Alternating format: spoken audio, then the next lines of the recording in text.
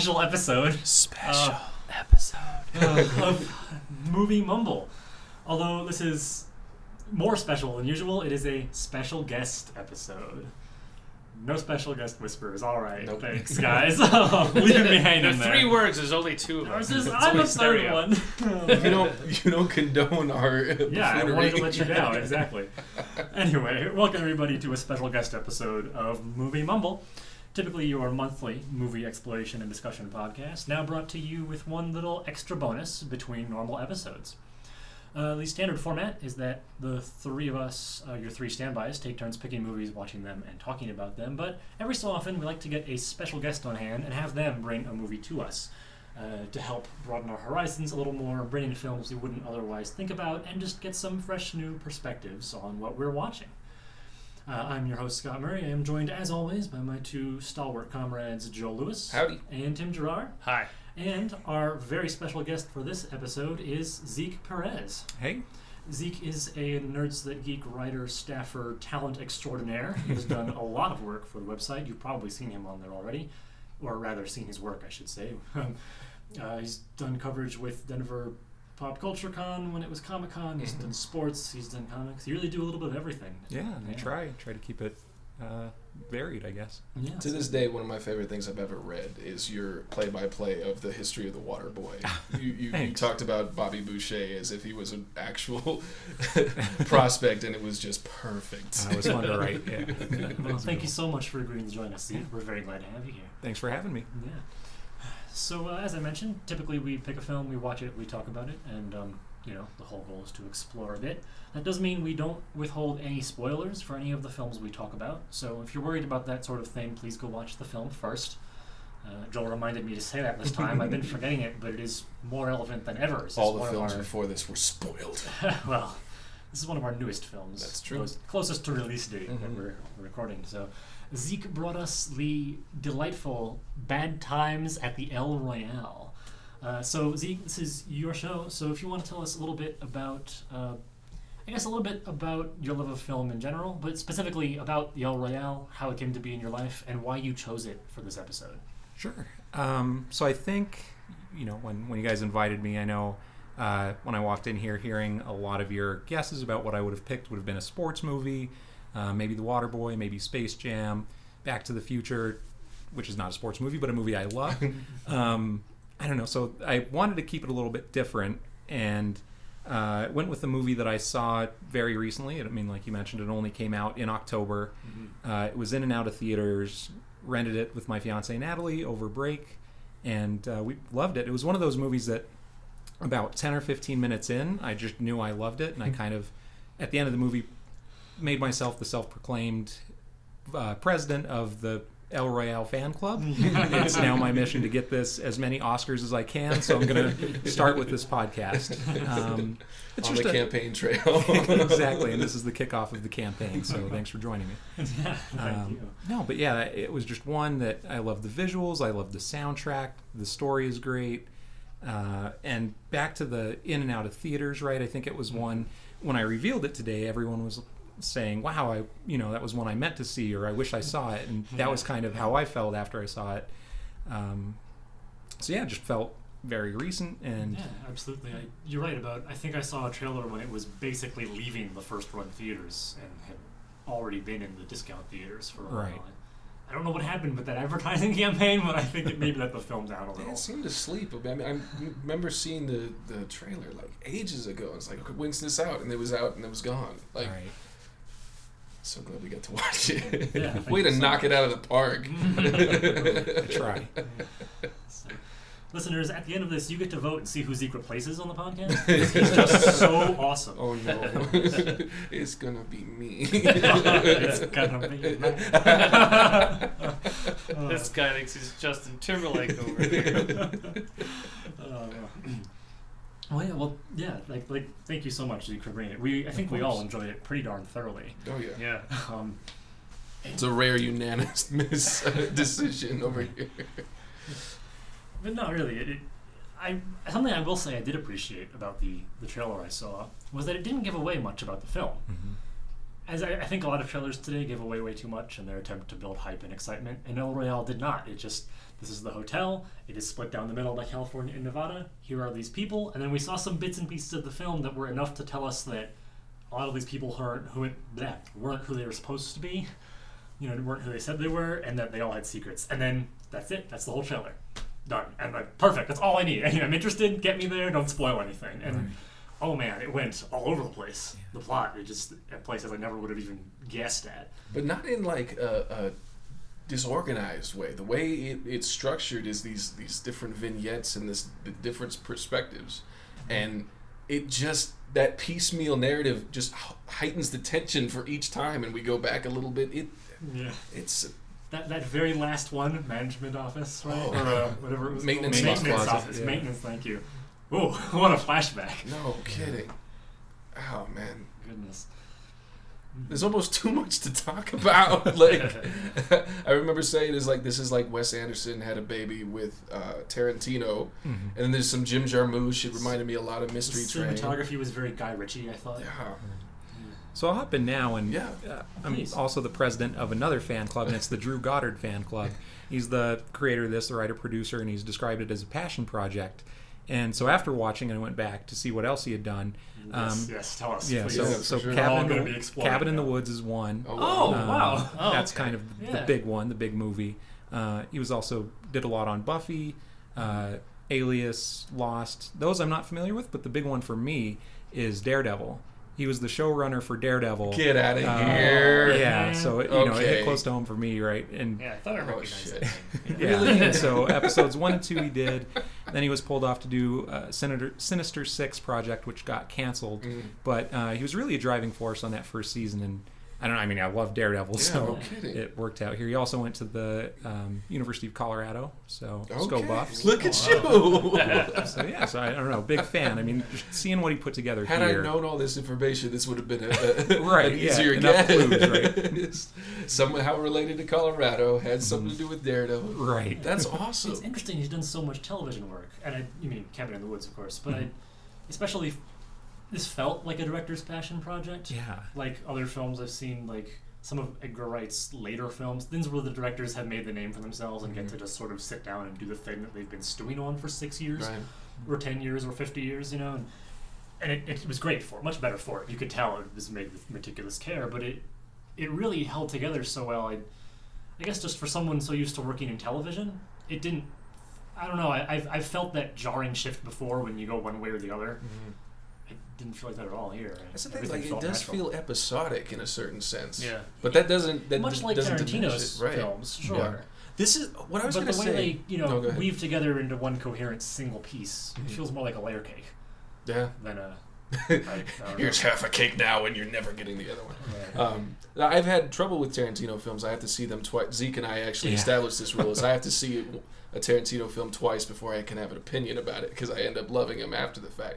So that's fair, though. There's so much that happens in the beginning that's affected by the end. But that's the thing with his time jumps; they seem a lot more jarring. This seemed like the solve for me. Like if Tarantino did this, I'd be swinging. Yeah. Like this was really interesting, and it just gave you a little bit of foreshadowing, a little bit back, like the way it dealt with time was really effective. It's really good. Yeah, it seems like it always jumped back, and then when it would do a flashback, like the scene would always end kind of where you left off. Right. So it kind of brought, kind of like Memento in a sense, where it was like every time you're like, wait, what's happening now? Oh, okay, that's how we got there. Wait, what's happening now? Oh, okay, that's how this happened. Okay, and it's like you kind of got that answered very quickly, and you got to wrap up each section instead of building a bunch of questions and being like, okay, in one scene we're going to answer all your questions, but you're going to forget what your questions were because it took so long, And Joel, I know you asked if I was nervous about you watching it with that Tarantino lens. I was kind of more worried that you would think of it as maybe Arrested Development Season 3, where you kind of see the same scene play out from someone else's perspective. There's a little bit of that where you start to see, like, something happens in this room and you see one person watching it, and then you go back and see how they got there, and then you see a third person watching it. There's a little bit of that, but I don't know. I mean, I thought the way it's done, it all comes together really well. And see, the distinction I draw with Arrested is like that was a clever fix because they couldn't get all the actors in the same room at the same time. So they were trying to solve a problem instead of making the film from that standpoint in the first place. But that's a good analog for sure. Although I haven't seen Arrested Development, but what they do really well here is the parts that we see again and again, they really abbreviated them very well. Yeah, that's so true. we didn't need to sit through the entire scene that was suspenseful and is now not, because we know what happens. We get the bullet points. Right. You know, we get the glimpse of that character and then him getting shot and then, okay, we know where things are. But I think it also heightened the tension because when we see the gunshot for like the third time, it's from Darlene's perspective, and she's scared and she doesn't know what's going on. She's outside and exposed. And the first time was the man getting shot dying. Right. The second time was someone behind the mirror Right. becoming collateral damage. So this third time, we're sitting there wondering what's going to happen to Darlene. It's just And like the power on each of those shots is pretty amazing. I would say there's no trigger hesitation at all. When they pull the trigger, it's immediate. There's no like, is this the right thing to do? Like, they just kill people. Holy crap. His characters are determined. No kidding. Yeah. Which is kind of refreshing, honestly. No, for sure. But that's what made it so, like, jolting. It's like, oh, she's not even... that guy's dead. John Hamm's dead. Johnny Hamm's dead. Like, and it was a great, like, multi-layered voyeurism, like, voyeuristic perspective. Everyone watching everyone else watch everyone else. Yeah. It just... Oh, and then to touch on the jumping a bit again, Yeah. Mystery Train, which we just saw, which I know you weren't here for, Zeke, it was our last film, is 3 vignettes, and it takes place over the course of the same night, and all the characters end up at the same hotel. So we get a little bit of that repeated events, because with the first couple, they wake up in the morning, you hear a bang, and they go, is that a gunshot? Probably. And then that one ends, and we go to the second vignette, and we've heard a little more. And by the time we get to the third vignette, in which one of the characters is toting around a revolver, we've seen what's going to happen. The Mystery Train worked for you. Yeah. So, although you didn't know that, Zeke, there would have been reason there That was to the not worry about him being upset about the cutaways. No, jokes. One funny moment, and it was probably my second. So this is my second time seeing it, and so this moment was my second favorite part of watching you guys watch it. My first favorite was when Darlene hits the priest with the bottle, and just seeing how shocked everyone was. When Natalie and I watched that, we had a very oh shit reaction. We were just freaking out. My second favorite though was when the gun's on the floor. Darlene's telling Miles, grab the gun and save us. Miles is like, I can't save any more people. And then you get the flashback, and Joel leans over. Everyone's just like, it keeps going. Like, you're in the height of everything, right? Yeah. Everything's getting flushed out. You've been in the hotel in kind of the climax scene for a while, and then it pulls back again to give you one more backstory that you didn't get before. So it was funny to see the reaction there. And in that moment, I wasn't expecting him to have been in Vietnam. I was expecting more of like the covert, like the watching, the watchers kind of thing. Yeah. Right. But that was like, holy shit! It makes perfect sense. That's why he's on heroin because he's shell shocked. He's got PTSD. He's trying to handle And then it. never mind the stuff he did afterwards. Right. in the Right. hotel. Yeah. That made everything else feel Hush quaint. comes on, and you get those wolfish howls at the beginning, and he was just talking about the story with the wolf. Yeah. Oh man. That was a badass reveal too when she says, how many people have you killed? 123. I mean, you didn't see that coming. No. This And is then a shell of a man. And I'm thinking, who was keeping this hotel open that whole time? Right, Yeah. Oh man. And that's the thing, like with that first scene you were talking about, we see him drug her drink. Especially nowadays, it's like, oh, he's gonna rape her, really? And he explains it, and it makes more sense, and you don't hate him as much. But it's still, in that moment, you're like, oh, fuck, this again? And then she brains him with the bottle. That was Right. perfect. Oh my gosh. So satisfying in that moment. And this movie did a really good job of letting you think you knew what was going to happen, and then no, The you don't know whole what's time! going on. No Right. There was no sense. Like, I didn't know what it was until the very end. It's like, Right. Yeah. Oh. I haven't seen a film like that in, I can't remember how long. I can't remember what the last one was. I mean, some of them have done really well. There's the film horror I really like called The Invitation that I think we're going to watch on this podcast sooner or later. But that's much more straightforward in terms of the horror film keeps you guessing. You know, is it supernatural? Is it not? As opposed to this kind of twisty, whose motivations are for what and what's happening when and what's going to happen next type of thing. Right. That's the Which thing. I is, kept waiting for like the CIA to show up because that's the tension building too. The Like, FBI, how are they going to? yeah. This priest and this singer are. There's a kid laying in blood on both state lines, and there's all this cash, and like how do you On explain both that? lines. He's right in the middle, No, and I that was know. such a great. And that was another sense of tension that was never there. And then Hemsworth coming as a Charlie Manson analog, just holy shit, he was good in this. I want to watch that movie. I want to watch that character some more. What a Right. twisted, charismatic, Yeah. attractive, So to good. go off of that, Yeah. and first a fun fact that I found out again while researching. So the movie Hemsworth filmed before this was Infinity War, Mhm. and to play this role, he had to drop 25 to 30 pounds of muscle. And so looking at him here and seeing how jacked and ripped he still is after losing 30 pounds of muscle is a thing that makes me very jealous. So I just wanted to get that out there. But to his character, I don't know. I was surprised when I was reading a lot of reception about this movie, or what people thought. One of the big things, people didn't really like the last act, and they didn't like Hemsworth as a villain. They thought they kind of dwelled there too long. But I really liked him, and I liked how they build up the mythos of him before he even showed up. Yeah. You get a Yes. little snippet of him, and The snippet on the beach, the right. snippet in the house. And then Rosie's saying creepy things like, "It's not up to us; it's up to someone else." Who's And it we up know to? it must be who she called on the Exactly. phone, but now suddenly he's not just some abusive boyfriend. Right. He's God. well, what? Right? Who knows? I can see that. I can see why people wanted the film to just resolve with the guests in the hotel and the Sure. intrigue, and suddenly bringing in this outside force that just hijacks everything might have been uncomfortable. But I thought that was great. Again, as another turn in the road that you didn't see coming. Of Right. oh, you thought this was just about these people in hotel rooms and the little secrets they were keeping. No, much more than that. Right. Yeah. That's Just the, grabs hold. it feels like a very of the time. It's like snippets of all the things going on in that era. I love that it feels almost it's hard to pinpoint. Yeah. Because I was almost as surprised by his Vietnam bit so Vietnam's been around a while Right. as I was by anything else. Right. Because the decor is just weird. Yeah. There are televisions, sure, but they're all still tiny and black and white. We see Nixon talking, but we don't know if it's a debate where he's like competing against Kennedy, Right. or if it's a press conference or what it is. Just he was in the political sphere on TV for a long time, and the cars are from everyone has a different car from wherever they got their car from, all of the guests. So every so often you get this other little piece of that whole overarching era, Right. decade and a half spanning almost. It really is a love letter to the '60s almost. From happy things, right? Motown and staying in a Yeah. motel to cult leaders and political problems. Hoover spying on Yeah. everybody Mhm. under the sun. I just got this. So John Hamm is a vacuum cleaner salesman. Hoover.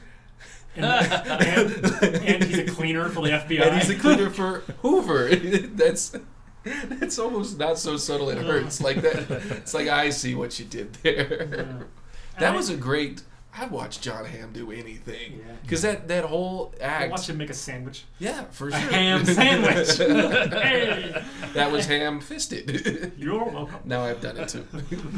But no, that whole charade he puts on as the salesman, and then he drops it when he calls his daughter. And it was so cool to watch him discover somebody else's phone tapping That displays. was beautiful because it gives the viewers an insight into what's going on, but B, if that didn't happen, there was this weird sort of nod from him to Miles a couple of times in the check-in scene that almost made me think he knew him and was pretending to be someone else. So then when it turns out that he doesn't know what all this other wiring is, he didn't know Miles at all. That would have been the end of it. Oh, Miles' management is just another FBI branch. Oh, nope, we still don't know. See, We never got that answer. I also got that sense with I thought he knew the priest, right? I thought he knew Jeff Bridges' character. It's Oh, you fine. shouldn't be here. Yeah. And then that's all guilt. He's all projecting that rather because seeing the trailer, I assumed that Jeff Bridges was a bad man because in the trailer he's like, I'm actually not a priest, and it's really sinister the way that's framed in that.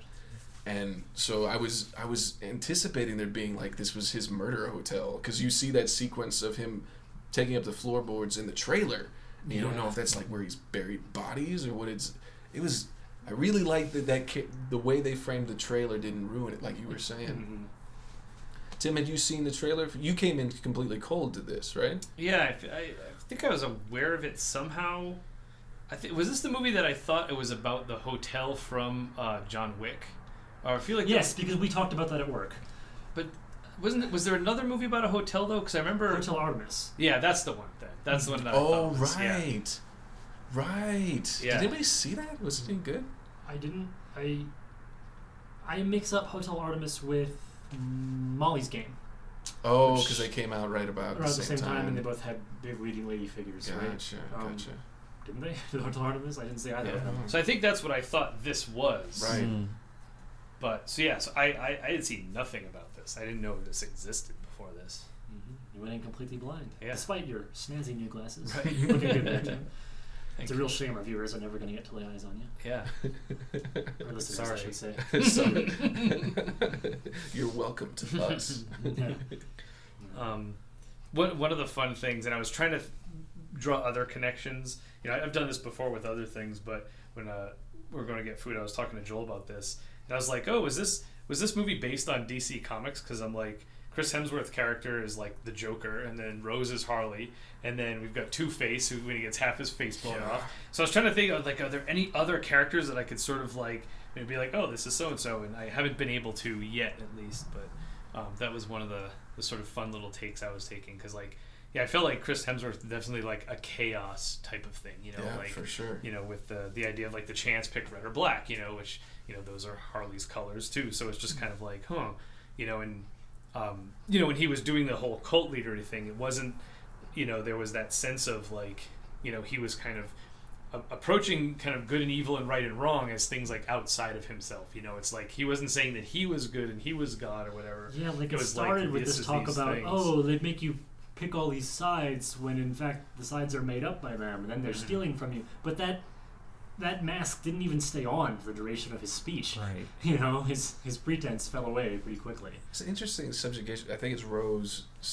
She doesn't play the game. She's like, I choose neither. It's like, come on, I'm trying to. Like, Trying to make yes, it for you. I get that you have been converted. Can we work on these other people, please? That was a great moment. And then when Darlene fucking just like smashes it to bits, that speech she delivers about, Oh my it's God. probably about a guy who talks a lot. Mm-hmm.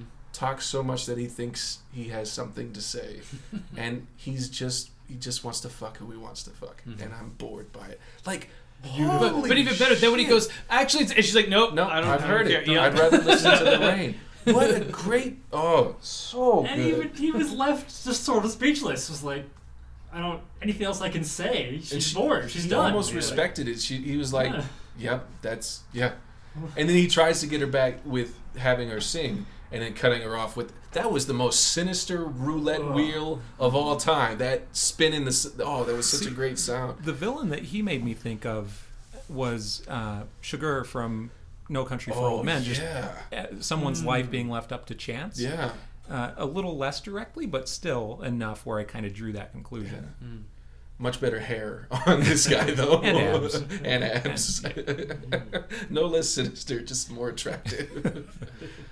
But I He think was shredded like Fight Club Brad Pitt. Like, that Right. was... There was a lot of him that reminded me of Brad Pitt in this. Yeah. Like, you know, even the way he like danced delivered certain around, lines and yeah. everything, and The only man who could peel off that mustache, I have to say, that was... I have some strong feelings about the Hemsworth after this. I think inadvertently we've already kind of jumped around and talked about how great all of the cast was. No kidding. essentially. Absolutely. Miles, the attendant, that's Bill Pullman's son. And really? I think this is his first big thing, but he's fantastic. well, he can look forward to a lifetime of people wondering if he's Bill Paxton's son. And then we get, you mentioned Darlene, Cynthia Erivo. I mean, I'll watch a whole movie of her just singing in a hall. That's one of my favorite shots of probably 2018, maybe up there forever. But just when they first discover the hallway, when John Hamm's slowly walking up and down the hallway, And he leaves the- he leaves the yeah. sound on, and you hear her singing just back and forth, and it's just so haunting. She's such a great singer. I don't know, there's just something about that scene. And that's the thing, like, when you see her, when I first saw her, it's like, she's soundproofing the room. Is she gonna kill somebody too? Is there nobody who's like morally right in this? Like, is she all? And then you don't know what she's got the metronome. Okay, maybe she's a musician. And then it's silent. You don't see what she. And then that click on is so good. Singing, And it's almost like looking through the film as he's going from the room to room with the black space, and it's just film referencing film as a medium in that is like just that film roll of looking at scene by scene, frame by frame by frame. see, and it wasn't overly gory like Tarantino is. It wasn't overly pretentious like Wes Anderson was. This is just like, and that was what my worry was watching. Is like I feel a lot of like other directorial influences in it. I'm like, is this just gonna feel derivative and tired? No, he took all the best pieces and made something really cool. Like it was so good. I agree with that. That's another thing that I'd seen in reviews of this. I saw the word arrogant multiple times, and people saying it's arrogant either because of the runtime. It's a long movie, 2 hours 20 minutes. But almost everything I've watched lately felt longer than this. Right, and that's Very the thing, much. right? Is you can have a 1.5 hour movie that One of the feels things I super watched long, was or 1.5 hours, yeah, like it or was a two and weeks. 2.5 that feels super short. Yep. So I didn't think it was arrogant in that sense. There were a lot of people that said it was style over substance, and arrogant in that way that it was too much of a looker and it didn't do anything. But I didn't agree with that either. So it's good to hear that. Yeah. Admittedly, that's part of why movie mumble is a thing. Is that at the end of the day, film criticism can only ever be opinion. And True. there are certain bits that can be fact, sure, but for the most part, the film is always going to be fine in terms of those objective pieces. They're going to be at worst fine. The rest is all going to be taste. And we wanted to, talk about our own tastes a bit and expand them a bit, but we also always hope to be a little more clear about what we do and don't like. There have been some films that some of us have seen, not liked the first time through and then liked the second time. The Matrix, Tim's favorite film, was one for me. That just never caught me, ever.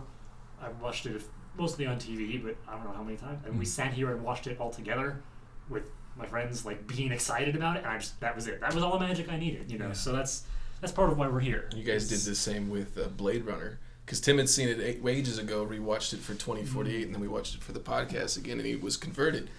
I just need to fix The Shining for you. And I'm on board for that one, too. Yeah, we'll go again. I'll give it again. That could be a cycle, a take-two cycle. I'm watching this one again.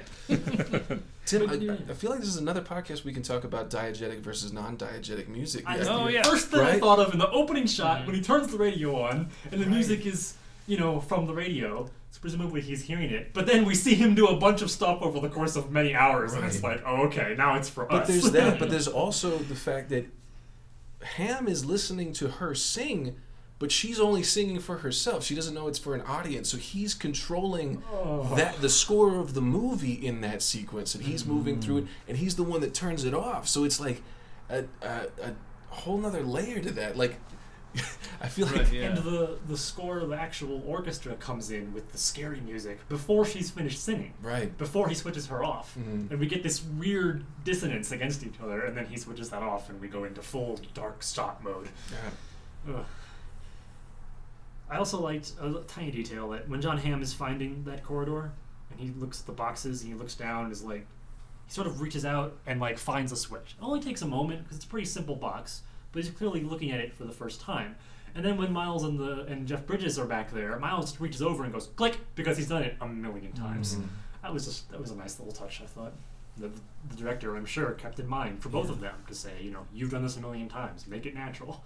You haven't. Look for the switch. That's a good catch, yeah. Well, even just like in the pacing of the film too, that the first time it's there's time spent looking for it. If they had done those scenes reversed, where it's like, here it is, click, and then seeing him look for it later, it's like, oh, the switch is right there. Like, we know that now. So like to kind of... And similarly, John Hamm taking his time to wander around the place, if we'd already been down there with Miles and in and out, we'd be a little less intrigued. Right, yeah. But, yeah, that was presented well. Wow. How is there still music from the 60s that I hadn't heard but now seems like necessary to my being? Like, what are you in particular? I can't even remember like the lyrics to them, but it's like some of the interstitial ones that I hadn't heard before. I'm just like, and I forgot how good that Deep Purple song is. Oh yeah. And I forgot it started with wolves. That was fucking auspicious as hell.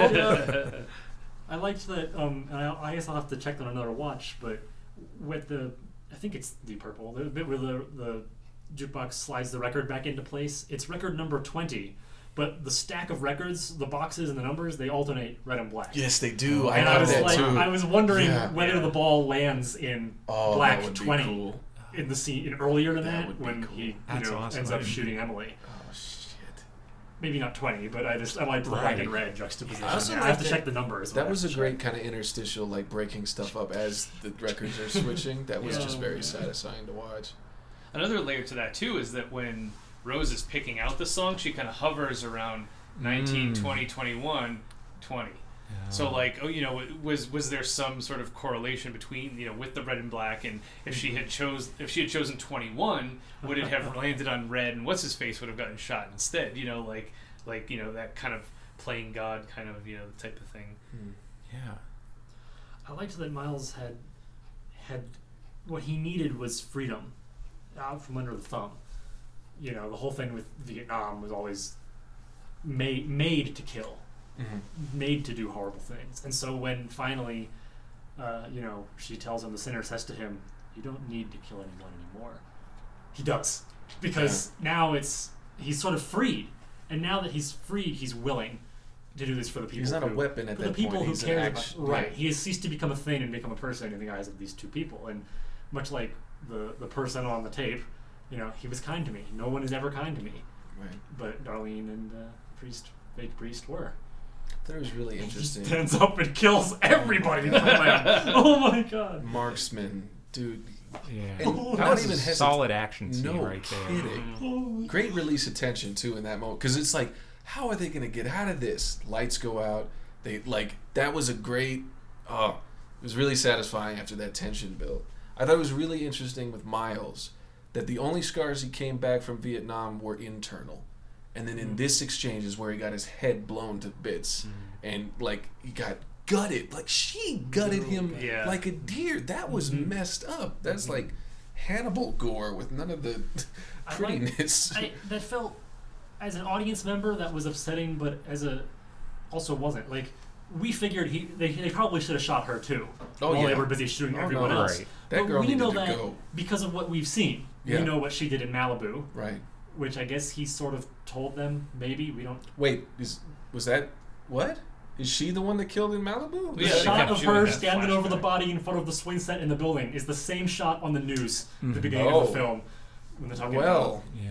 damn. about bodies in Malibu. But That's a long way so we away. know she's done that. We've also seen the flashbacks that Emily knew, but she's already been on the floor by then. We've seen, we've put the pieces together and gone, okay, yeah, this girl's a psychopath. She's gonna kill people. She swung from the chandelier. But all they've seen is her do that. Right. They've seen her climb around and say things and be kind of weird, but not necessarily aggressive. Sinister. And so, of course, they don't kill her. Because she's the young girl who everyone's been pulling left and And right. he goes to comfort her. Like, I understand I took this from you and I'm sorry, but She cuts him for it. That's another twist. It's a very evident one. But when Emily first brings Rose into the hotel and ties her up, Yeah. say, this is a kidnapping? And that's what Yeah. you're led to believe. Then no, she's just saving her little sister from the cult, and then the little sister's the evil one. Needs to be Just a tied whole, up. Yeah, Right. right. There's a whole play on that It's there. What a like turnaround. before we see the cult stuff, like she unties her, but the sister doesn't run. Mm-hmm. So that was like, what is the dynamic here? Like how is this gonna work? Because she had like the door open, she was gonna go through the thing, and like, are you not gonna what? You tied her up. Like what was the point? Yeah. Like that was a great character dynamic, and you understood it like really quickly, seeing those flashbacks of the abusive father, and this is the guardian sister. This is my little sister. I'm protecting her from herself at this point. Like it was. And then she calls on the phone. It's like, oh shit. So you had that in the back. Yet is the CIA coming right away? Is that guy coming? Like where are these things coming? Oh, That was another great acting performance. I mean, when she's on the phone, she's got the coy little smile, right? You hear the one side of the conversation. Yeah. She says, well, we're at a hotel, and the little smile, oh, you'll come save me, more or less, Right. right? That's not exactly what she says, but... And then, the implication, you're waiting for whoever she called, and you just have to sit there and wait and find out who it is. and now I'm thinking of like Darlene out, like seeing John Hamm go from car to car to car, and disabling them, right? And then he kicks the door in with a gun. So she's like, is he gonna kill? Is that what he's doing? Is he killing all of us here? Like, the layers of like not knowing the threat and what is a genuine threat. I identified with her very much when she was sitting in her car in the rain after that about what the fuck is going on? What do I do? He's kicking down the door. She was tied to the chair, so maybe he's the hero. But he disabled all the cars, so is he an asshole? Is he hunting them? She just shot him, but she had the girl tied up, but she's not retying him. Like, just I just hit the priest in the head with a wine Well, bottle. right. That's a lot going on right That's now. the point at which you say, I'm leaving. Right. And she tried. She And that's the certainly thing. She tried. goes back. She goes into that room to get the keys and the cables. Like that. Oh, the balls it would take to do that. Like, at what point do you just run in the rain away from the thing? Like, I And don't- her line when Father Flynn knocks on the window, he's like, "Let me in." She's like, "I will shoot you in the face." Yep. And she's easily I the will. most reasonable person No in this kidding. movie. Yeah. Oh, man.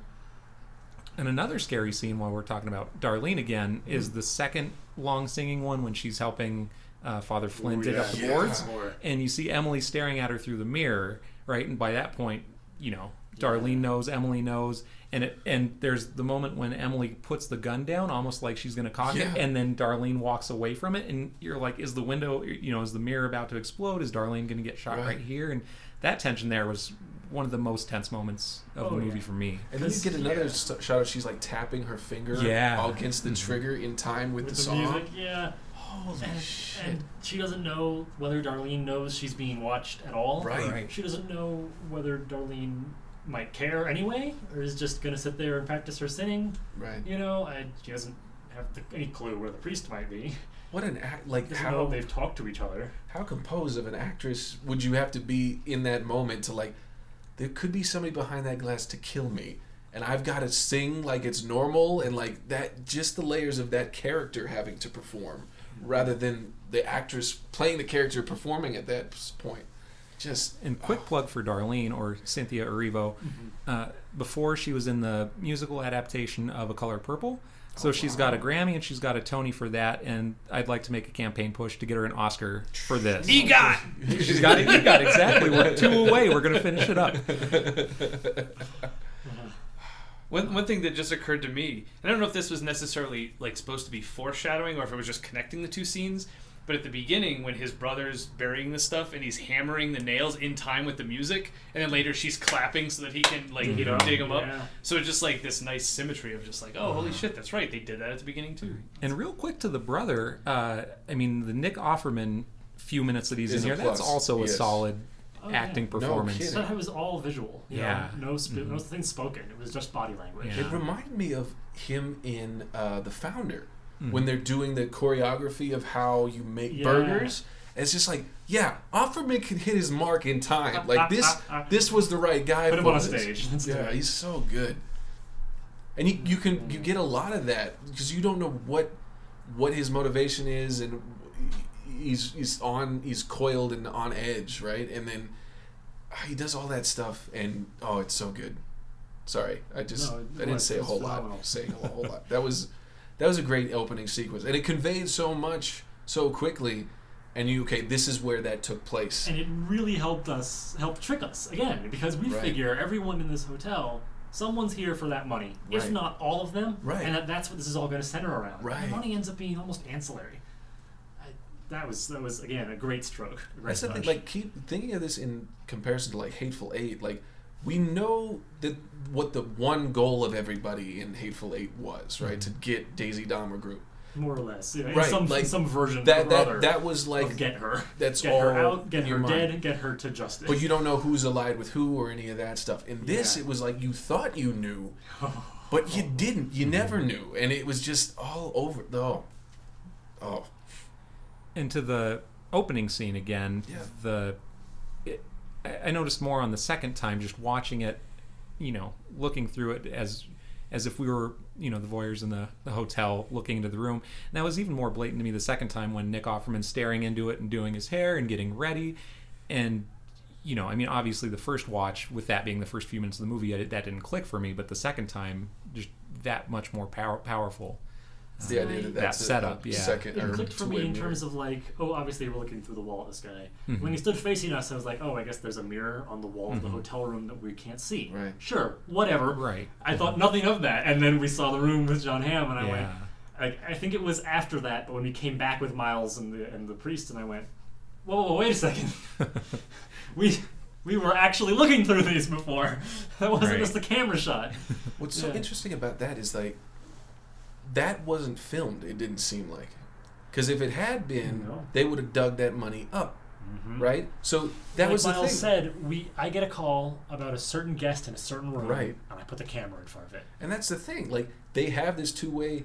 And this place is so sinister, like, shit could be going off in any one of those rooms, and if you have the one camera pointed at one, you're missing this over here. It's just crazy. This reminded me of another movie where microfilm plays a really big role, and I can't remember if it's Catch Me If You Can. I don't remember. Like, there's the microfilm hidden somewhere, and at the end it's like, do you want to know who killed Kennedy? And it's like, it's something that you never know what's actually on it at the end, in the same way that reel of film gets burned. And I can't remember what the movie is. Does anybody? No? It's not clicking right now. Yeah. It's like hidden in a pew, a leg of a pew in a church someplace. I can't. Oh, that sounds familiar. Oh, man. Yeah, no. Does that like? I can't remember what it was. It's not Catch Me If You Can. No. I feel like I watched it in a similar time. I don't know. Sorry. It seemed kind of cheap at the end of that we didn't get to see the microfilm, but in this it was like, I'm just thankful to get out of here alive with money. We don't need to burn anything else down. There's been enough carnage. You know, she can tell it's more trouble than it's worth. That's fair. Because as for why the priest held onto that film, I mean, God knows. He hoped his brother would be on some later part of the film. Or maybe he wanted to sell it. Whatever. But at that point, he gives it to her. You gotta sell it. You gotta find someone who's interested. You gotta hope they ain't gonna kill you over it. You know, no. Like, we've got the money. We're getting the hell out of here. Right. He just tosses it. You know, one thing that, and I don't think the movie ever hints at this, but it would be interesting if the night that tape was made was the same night his brother was there burying the money. Although if the kid did it when if he came back from Vietnam, that probably would have been not 10 years earlier. Right. But maybe, never mind. That doesn't hold up. Although the hotel was there, maybe there was someone else doing that dirty work instead of Miles. I wonder if the reason he kept that reel was because it was Miles in bed with whoever was important. Well, they mentioned that it was a senator. Yeah. Because everyone... and you think it's Miles I think with the Miles senator. It might be... Because they were kind to me. Like... But maybe that's stretching, because they had said put this in the... Oh, shit. It's... Okay, sorry. What he says about it is that there was... He told the company or the management... There was just women. No. That there wasn't a woman in that room. Yeah, no, I caught that the first time around. Maybe it's still a homosexual encounter, but not with Miles. I wish it would Miles. I want Miles to be happy. But yeah, maybe there was a woman and he just decided to lie. Right, yeah. Maybe it wasn't. Maybe he was telling the truth. We don't know. I love that we never get to find out who management is too. That's another thing that's just kind of insular, like you said. It's incidental. It doesn't matter to the plot because it gets burned and it's so much bigger in comparison to this one night and this one group of people. It's just like, like with all that's going on, you're not going to tear down the system and find the person at the top of the conspiracy. You know, it's just like, we have other things to do. How did you all feel about the hotel itself as a character? I was great. I liked it. I loved it. I think it played a really good role. People like to talk about. That's one of those phrases people like to learn and then use on every film. The setting as a character, but it works here. Yeah, it totally does. I love they play with the state line just enough, like that. The first exchange between Jeff Bridges and Darlene is about how are you enjoying Nevada for the first time, like that. Yeah. It just plays with it just a little bit enough, and then you have the spiel given by Miles. This is a bi-state hotel. Right, and then when Emily hears it, she's just, I want this fucking room. Like, I don't want to hear the spiel anymore. Like, I think it played with that really well. And that the actual split ended up being basically irrelevant by the end of the film. Yeah. Because I thought that might be a thing. Like, when they talk about it in the trailer, it's like, okay, are we going to see, like, after shit goes down and, like, doling out, okay, what debauchery was on this state line and how does that... different kinds of evil in each state, you know? Yeah. No, they just all shoot each other up in that lobby on whatever side they're standing on. I love the Sandwich Max 9000 or whatever it is. I love that shot too. All the food is like rotting in it, but I like the glass idea is of foggy. that. Yeah, that looked really cool, and it was like 60s Art Nouveau futuristic. That idea of like this is how the future will be, is like this kind of really sleek, shiny, like not hard edged, smooth edged. It was very Jetsons. It was very cool. I liked that a lot. The other visual I liked was the cabinet with all the keys, and the California rooms Yes. have the California keychain, Yes. Nevada rooms have the Nevada keychain. And we get to see that was a couple fun. times. I was glad to see that Yeah. again when they were looking for the master key. Just love really leaning into that kitsch. Sorry. Yeah. No. The last scene when Miles is on the steps, like right down Right in the between- middle, and it's like here's the left side of his face all torn up on In the Nevada. darker carpet, and what Right was it, side of Darlene? his face. Yeah, and she's on that side, and the priest is on the other side. And It was because just like she's this going whole to make her duality. future in Nevada, in Reno, Yeah. but he was in California, which is where their crime was, in Stockton in the first place. Yeah, just like everything kind of split down the middle, just like half and half. It pulled all of the duality that was in the whole film like all together in that one scene. It's like, oh yeah, there's good and there's evil, and you're choosing this, and and it was just like, wow, like that. And that was one of the things when you had mentioned earlier how like the whole like Tarantino and Wes Anderson, and I know how much Wes Anderson likes symmetry, Right. and it was like I could see him being like, yes, I want a scene that's like a Wes Anderson scene, except way more interesting because of it being symmetrical in the sense of, my feeling on symmetry is why do you need the other side if this side looks just like it but in reverse? But to kind of split the symmetry and kind of do like a yin and yang kind of thing was like, yes, that, like, I feel like if Wes Anderson I feel like if he did more of that, I'd get bored of it. But like that I would appreciate more. But it was just, like I could... Like we said with a lot of this, he kind of took pieces from everybody and just kind of ground it up and spit it out in this one nice, like, yes, this has the best of everything. That was like the epitome of that for me, was just like, yes. And then him, like, having him confess to him and, like, so it wasn't just And this he's throwaway standing- visual either. It Yeah, was and just he's this very, standing on like, the unscarred side of his Yeah. face in bright, sunny California. Yeah. But also in the priest standing on bright, sunny side of California, unscarred side, but in the place where the priest did his crimes, where his Right. sins come from. Mm-hmm. Yeah. That's Wes with symmetry, because everything is so pristinely placed. It's background, right? It doesn't jump out at you by way of comparison It in the way feels this like a does. set. Yeah, it that's feels like a it doesn't set. feel lived in. Yeah, a real yeah, place. it feels like a Right. set for sure. Which serves his films well Yeah. with what he's doing Yeah, there. everything But is a doesn't- yeah. particularly arranged place for this But really s- snappy dialogue to occur. Like, So for the El Royale to be lived in real in this 3D space, people move through and walk around countertops and past benches, and to have that symmetry not be practical, to be something you'd have to work around and through rather than just look at, was neat. I'm actually super glad we didn't end up going anywhere else in the film either. I mean, flashbacks aside, Right. which were all very indistinct, everything was in the hotel.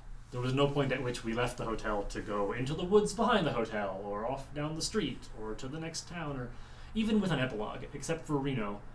And I mean that the epilogue was just, here's where they are now. Not, here's where the plot's going to actually resolve with a sudden surprise. No, Yeah. like, everything happened in the hotel. When the Yeah. hotel was gone, so was the story.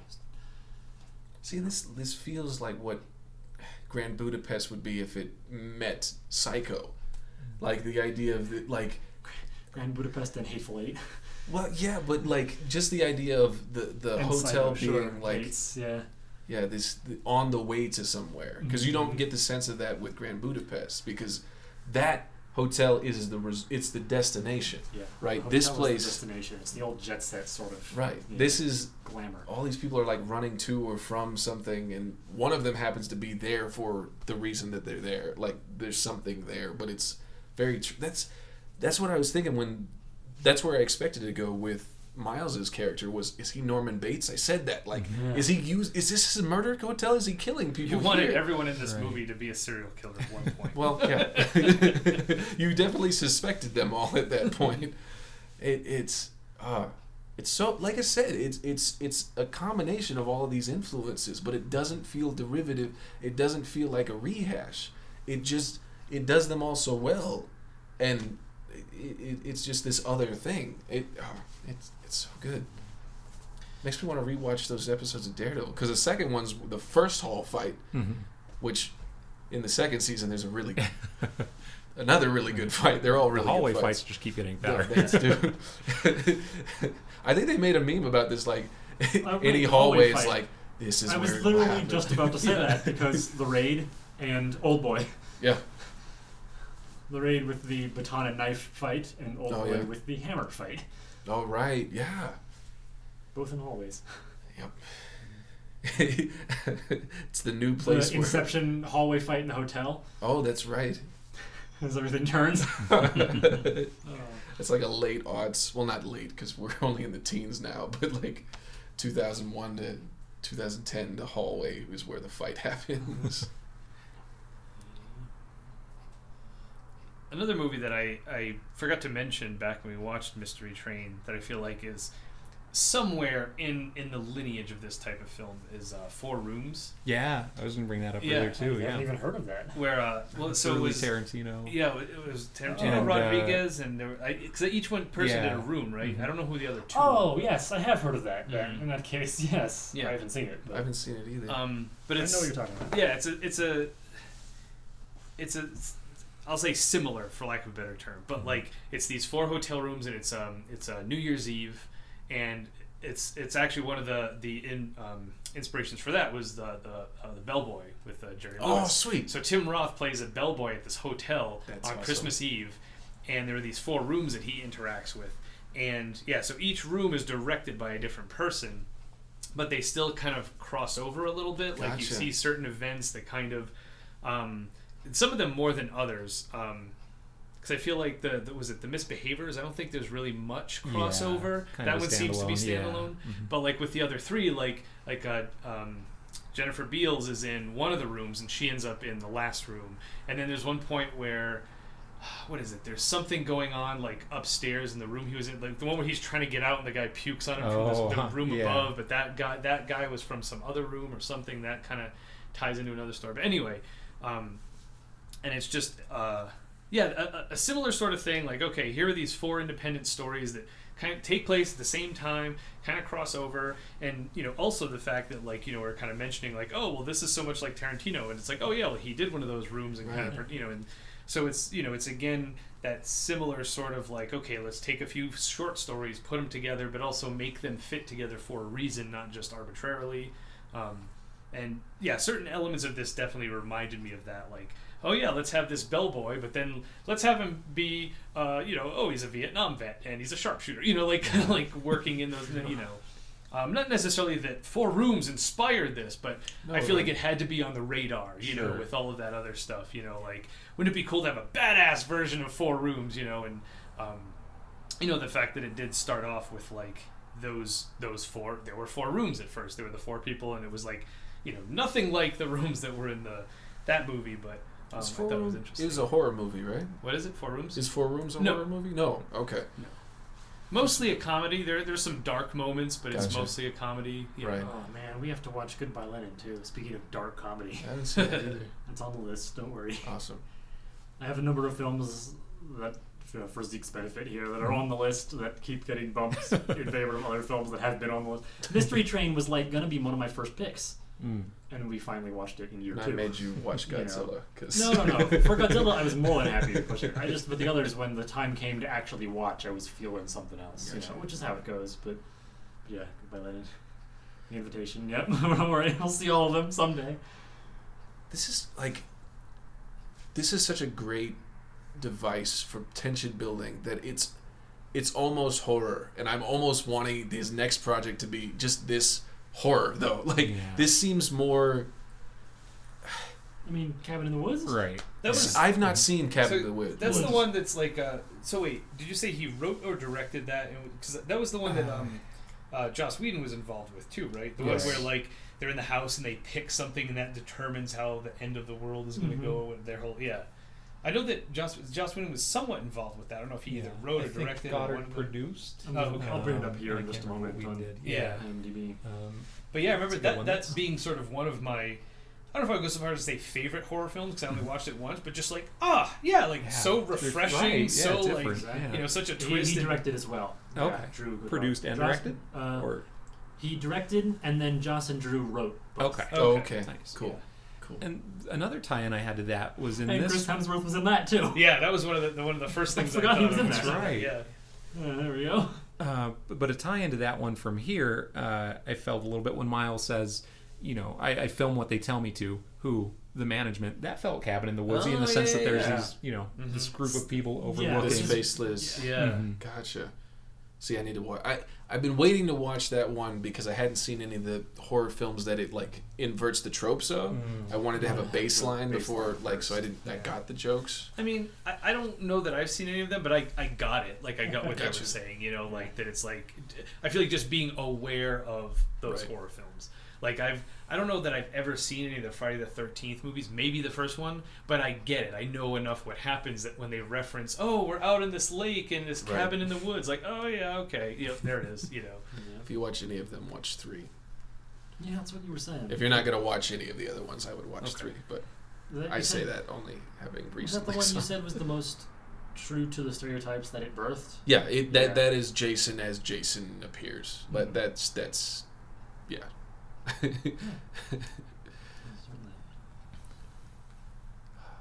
So another hotel thought. Yeah. This is a little bit of an aside, but please. That's There what are this no podcast rules is here. about. All asides. It's all aside. Anywhere the movie leads us to talk is great. Great. And the movie does directly allude to it when they talk about, this used to be a Hoppin' Place and the Rat Pack was here, Right. Marilyn Monroe was here. But it's so that hotel is based on the Cal Neva Lodge, which really, it was a lodge and it did straddle the state lines. There was such a place. There was such Oh a my place, gosh. yeah. I didn't know And that. Cool. Frank Sinatra bought it, and Frank Sinatra owned it for a long time. It's almost one of those, and it's tough to top this movie in terms of fiction, but it's almost a truth is stranger than fiction sort of thing. Really? Because Frank Sinatra bought it. There were some problems with the mob.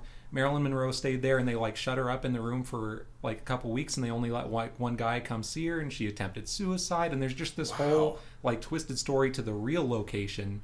And they kind of have the wall to it in this movie, right? Here's the wall. We've got all the pictures and autographs from these people, but it's a real deal. Holy shit. So I mean, that movie alone Yeah, would be there was the make bit that when they movie, and I'll say- watch that Yeah. too. Yeah. When they talk about why the El Royale closed, and had trouble with the commission. I was like, Right. Yeah. well, wait, what? The And then we Vatican just dropped Commission. that. Because, Right. yeah. Right. Yeah. No, I was thinking the Bob, the commission. Oh, well, that's fair Yeah. too. I was just in a Ocean's 11 thing. Right, no, Yeah. for sure. That's exactly it. Is Yeah, which that's commission, right. right? Yeah. Should we ask? Do we want to know? Oh, man. This is gonna be on the mantle of greatest hotels for a place to be set. There's the Bates Motel. There's the Stanley Hotel. In Grand Budapest. It's an interesting setting for a place because we all understand how the hotel works, right? We understand that nobody lives here. that it automatically kind of puts you in a transient space, which is a really interesting.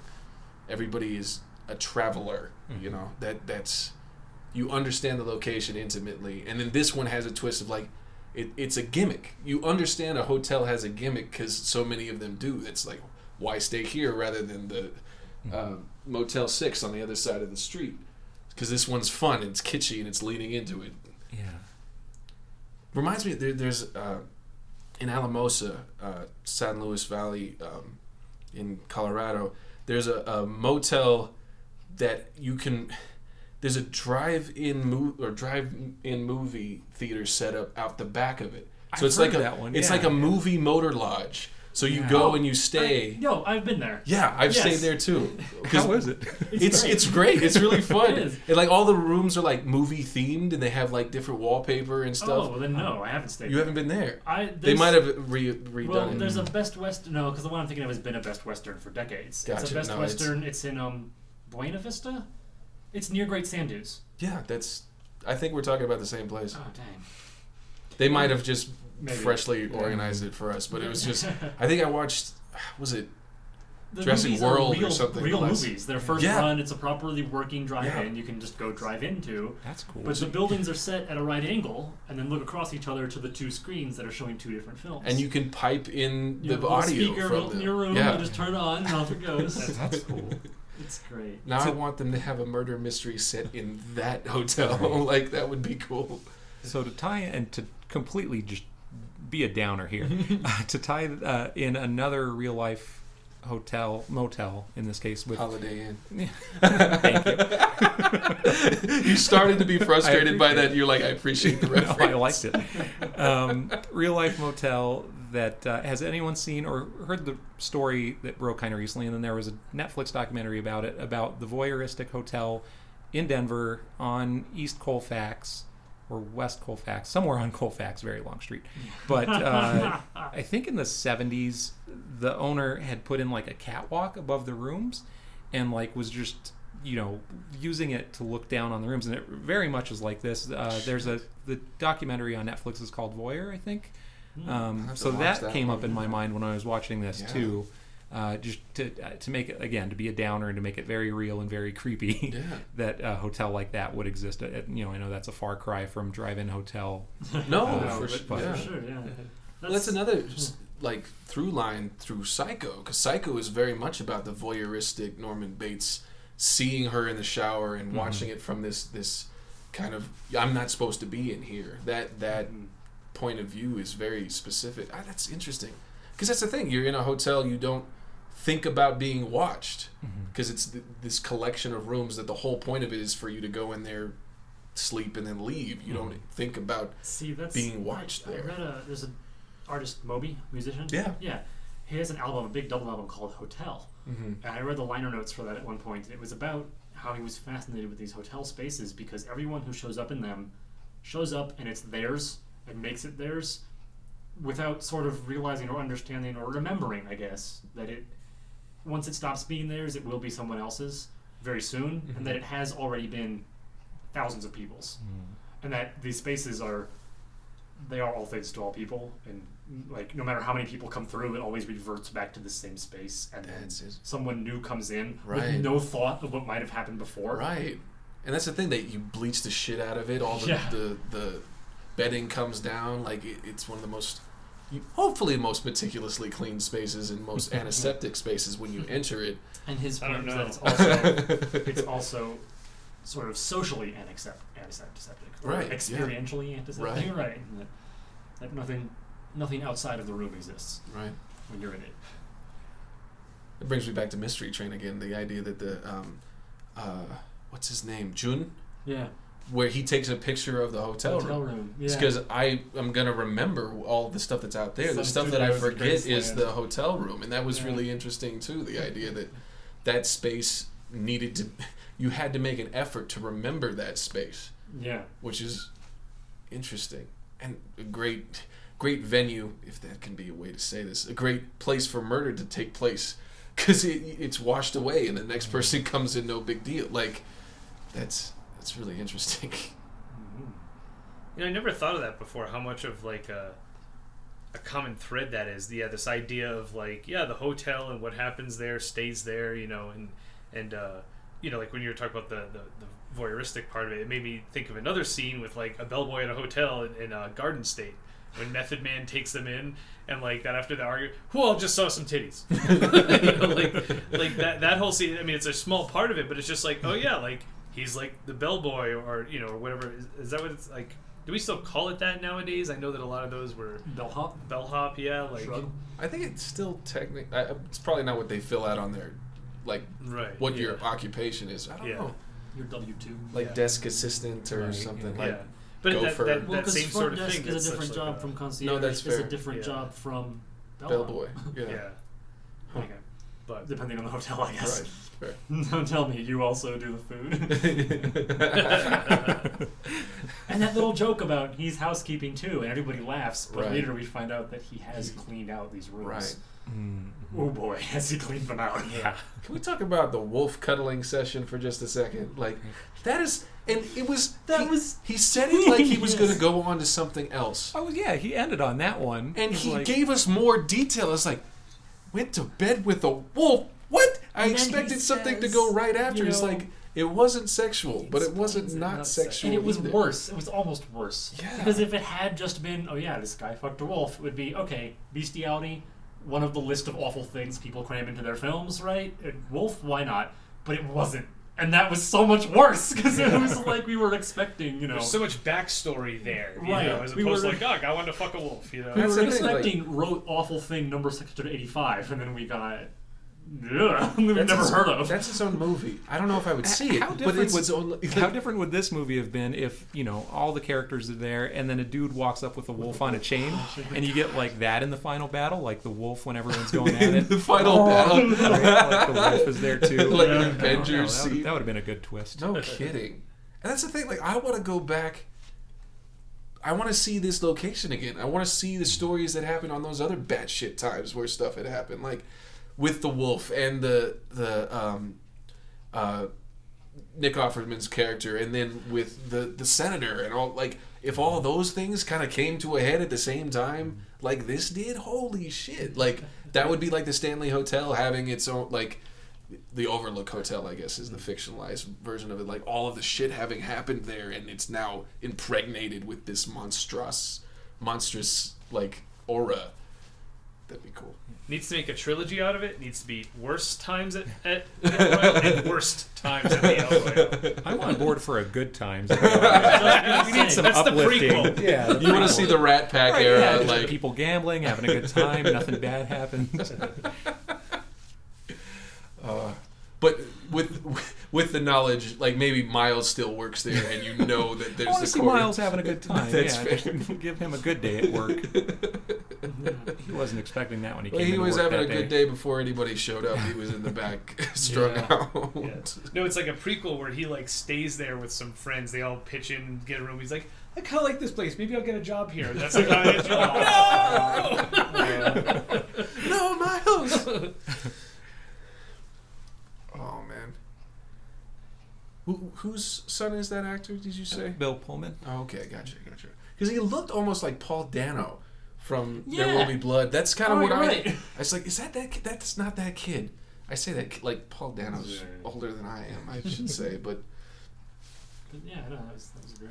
no, he had that specific like impressionable face. Like that was, yeah. And I love that Jeff Bridges calls him kid throughout the whole film. Uh-huh. And at first we figure, oh, it's because this con man, like, either is trying not to get too close to the kid as the priest, he's trying to keep his distance, or maybe he just doesn't care. But eventually it's like, well, wait, he wouldn't remember his name if he tried, would he? That's fair. That was such an interesting part of that character because when he's telling Darlene that he has Alzheimer's in not so many words, Yeah. You're I sort don't of know going, is it part do we of- believe him? yeah, do we is- not believe him? is that the facade that he's building? And it was a really interesting way to deal with that condition, and they did make it a plot point, which is a little clunky.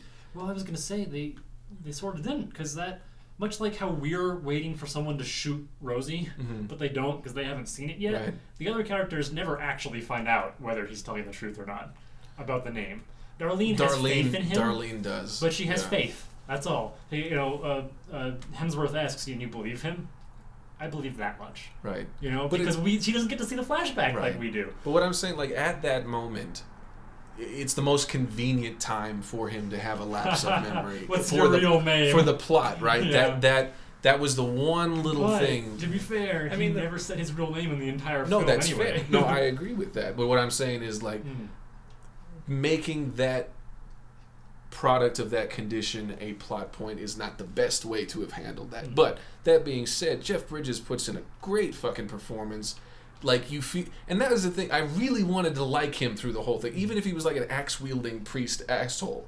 Like, and then there's that moment like he's drugging her drink. No, please don't let that be the thing. And then he gets hit. He gets smashed over the head, and he explains what it is, and that ends up being his actual motive. But still, that moment was like, fuck this guy. Like, Still not great. Everyone it's in not. that film, except sort of kind of John Hamm, and I guess Miles to a point, has done something awful. They go from villain to hero to villain to hero to hero to villain, back and forth, based on the portrayal a lot. Because Darlene's always good though. yeah, it's fair. Darlene's the one. She's the moral center. And I have no problems with that. That's awesome. But John Hamm is a dick to everyone That's until true. he's suddenly not. So, I mean, part of his cover, sure, Yeah. but still an ass. Right. And then Emily, he tries to save the girl from Emily, but then it turns out Emily's the one saving the girl. Right. Yeah. But then Emily also kind of does bad things to people. Right. It's that was great. It's like, who do I like? And Who am I there's a supposed to spectrum of that. feel? Which is almost episodic too when you think of TV shows, right? Think of Breaking Bad. Ooh, yes. In one episode I like Walt, and the next episode I don't really like Walt, and then sometimes I like Skylar, and then not really, and like everyone moves. But they do all They're of that minerals, within a Marie. movie. Like in the movie, right? You start out liking someone, and then one little thing, and you don't. Like they do a lot of character change within the time that they have. A lot which of is real cool. depth. I think that's something a lot of people in general just need to, especially when it comes to their fiction and their media, but that people and especially characters don't need to just be consigned to one side or the other. No, It's all for very- sure.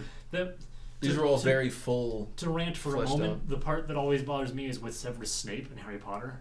When there are the people who go, oh, but he's a great hero, and the other people who go, no, but he's still a villain. And it's like you're both kind of wrong. The point is that he's everything. That people Yeah. can be more than one thing. That the things he was motivated to do good, and sometimes did great things at great risk. But that on the other hand, he was also just a dick his whole life, and that is not mutually exclusive. And that's that's why he's such a great character. That she can spend 6 and 7/8 books of us hating him, and then make us really feel for him in 20 pages. I didn't feel for him. Dude deserved to die by a snake, in my opinion, but that's a whole nother thing. Sure, but that doesn't mean you don't feel bad for what he went through growing up. No, that's fair. Like him That's being what I mean. bullied, but right. like that people don't just have to be lumped no, on one that's or the fair. other. That's right. fair. I think that's more It an doesn't issue have of to writing redeem. than anything else. Good doesn't have to redeem a person wholly the same way that No. evil doesn't have to condemn them wholly. No, for sure. There's a really phenomenal movie called The Pawnbroker, which seen that. I can't recall. I watched it in one of my classes, and it's been a long time. I haven't even laid eyes on the title anywhere Gotcha. since. But part of the film is a Holocaust survivor who runs a pawn shop in New York Okay. in the 60s, post-war, Gotcha. and he's one of the most horrible characters in film. But the other half of the film, interspersed, is his time in the Holocaust. Gotcha. So you go back and forth between hating this guy and feeling awful for him. Gotcha. And that film was such a great study for the whole class. It really made us all, rewrite the way we think of character and Gotcha. good and evil. And that's what I sort of harken back to with my Snape reference and No, with for El sure. Royale too. Yeah. That just there are all these people where when you start liking one, it shows you a reason not to. But then at the end, you kind of have to just weigh it all in your hands and decide for yourself because, except for Darlene. Right. A curse on all your houses, basically. You're right. There's Like, there's no one to really easily just shove to one side or the other of the line, state line or good and evil line. Yeah. Yeah. So you spend all this time seeing him be extreme crotchety old man to these neighborhood kids, but then you see what happened to him and you see why he's this way, and then it's Gotcha. well balanced and well explained. That's the thing for a cast this big to do that level of character development across the board is really a testament to the skill of the filmmakers and the actors. Like that, they really pulled that off. John Hamm could have ignored the girl and just Yeah. done his job. Yeah. Right. Excuse me, and just disabled the cars, got the surveillance footage, and got the heck out. That's the thing. You learn so much about him in such a quick time because you see him. He's almost he's playing this stereotypical salesman, and he's this way. He's blustery. He's rude, and then he's on the phone with his daughter, and he's being a dad, and he's pulling out this listening devices. So you get so much of like that character, and then he's like going through and he's seeing that the girl's kidnapped. It's like, I have a daughter. How would it feel if that was? I can't not do anything with that. Like that. Yeah. And that's the thing. When we got to I'd said this. We moved to another person's storyline, and I forgot John Hamm was in the movie. Like we had moved so far, and I was so invested in this new story. Because that's another thing we talked about this with Mystery Train, with kind of the piecemeal or like anthology films. If you get sick of one, you've got peace of mind because in 10, 15 minutes we'll move on to the next one.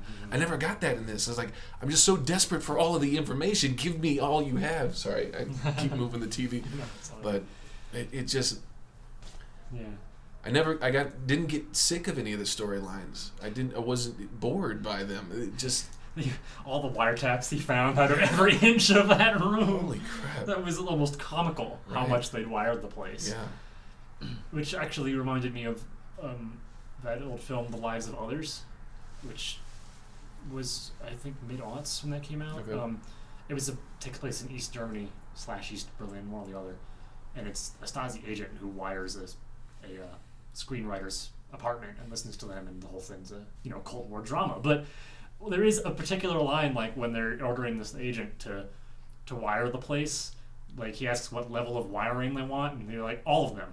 Like, literally. All the wires do the that they're top on. one, then do it again, then do the middle one, then the top one again. And then, sure enough, towards the very end of the film, when the wires are being pulled out, and I won't mention why, oh my god, the whole apartment just falls apart. Like, you end up with no wall left, and just wires everywhere. It very much reminds me of that scene here with John Hamm. Just...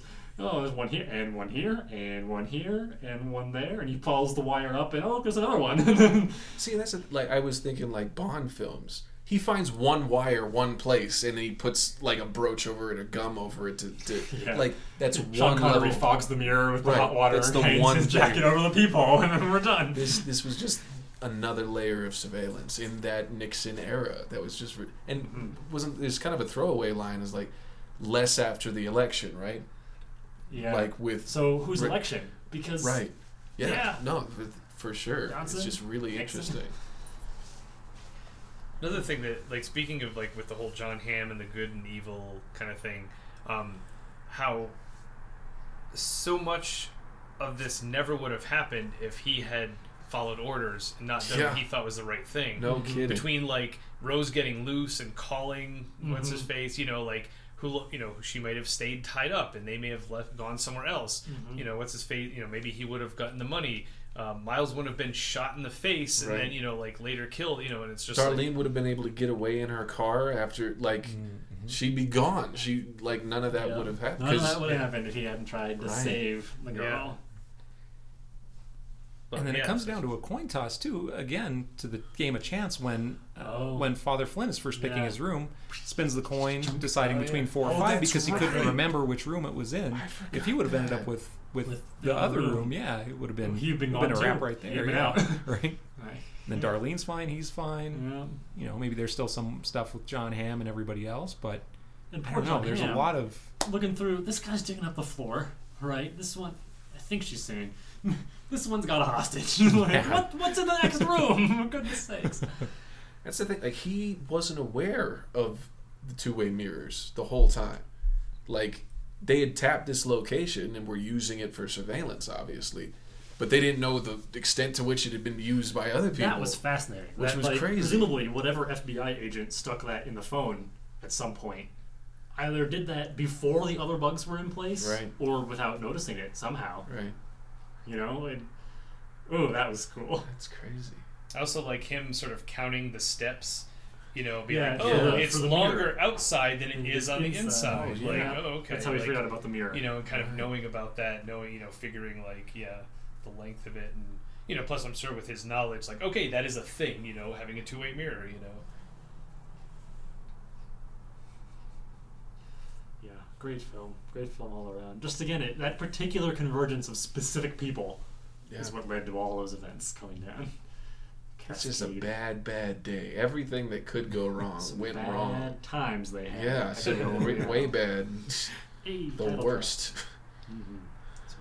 So there was one scene that I wanted to ask you about, Zeke, because if you've seen it a few times, I want to make sure first of all I saw this right and then I interpret it right. So throughout the movie they show scenes of kind of what's the older sister's name?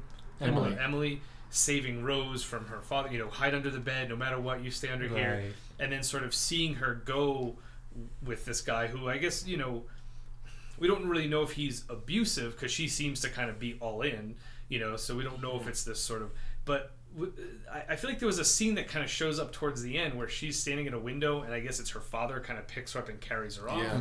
So is that sort of meant to show that like, she seemed almost okay with it? Like, was she kind of twisted from the beginning where it was like her sister kept trying to save her from her father, but she didn't want to be saved. And that's why when she was with this guy, it's like, yeah, it's kind of, it's like with dad. Like, I don't want you to save me with him. I want to be with him. Like, something's not right in the head, and this, or is it something that was sort of conditioned into her by her father, like because she had that, like a sexually abusive father, that's why she wanted to be with a person like that, but it was still sort of like her choice because it was what she knew and everything, and that sort of, you know, returning to the abuser kind of thing. Did I misremember, like, when I watched that? Is that sort of how it plays out? I remember seeing her being picked up, Yeah, and it she was was definitely the just- younger one. yeah. Yeah. I think I took it as the second one, right? Like conditioning, and also just, you know, because that's That Emily was fighting for something that was never there. right, and they show that after Emily's been shot, shot. right? Yeah. Yeah, and so I kind of took that as Rosie kind of reflecting on everything, and I don't know if it was, you know, I don't know what, because you're saying she was kind of just looking on without really. Yeah, like in that Yeah. scene, like she didn't look like, oh no, daddy's coming for me. She was, and I guess that was part of it, is like I couldn't tell if it was like she's just numb to it at this point as a Yeah. defense memechanism, or was she kind of, like I said, if there was already something wrong with her before that, where she was like, yeah, cool, whatever, you know, because it didn't look like he was kind of chasing her and forcing, you know, I mean, it kind of seemed like, yep, okay, this is what's happening, and she was just okay with it, and like, I almost got this sense that it was like this kind of dark thing where it was just like, you know, big sister, you've been trying to save me this whole time, but I don't want to be saved. And if that kind of rooted even back to, you know, even when she was, you know, get under the bed and stay there and don't make a noise, you know, like, was that scene maybe even supposed to be from that same night where she was like, no, I'm not going to stay under the bed, I'm going to come out and stand by the window so dad can find me, you know, like it was like, what, it was that one scene, it was like, what is he trying to say with this, like, what is the, you know. At that point, like, Emily is seeing Rose not have any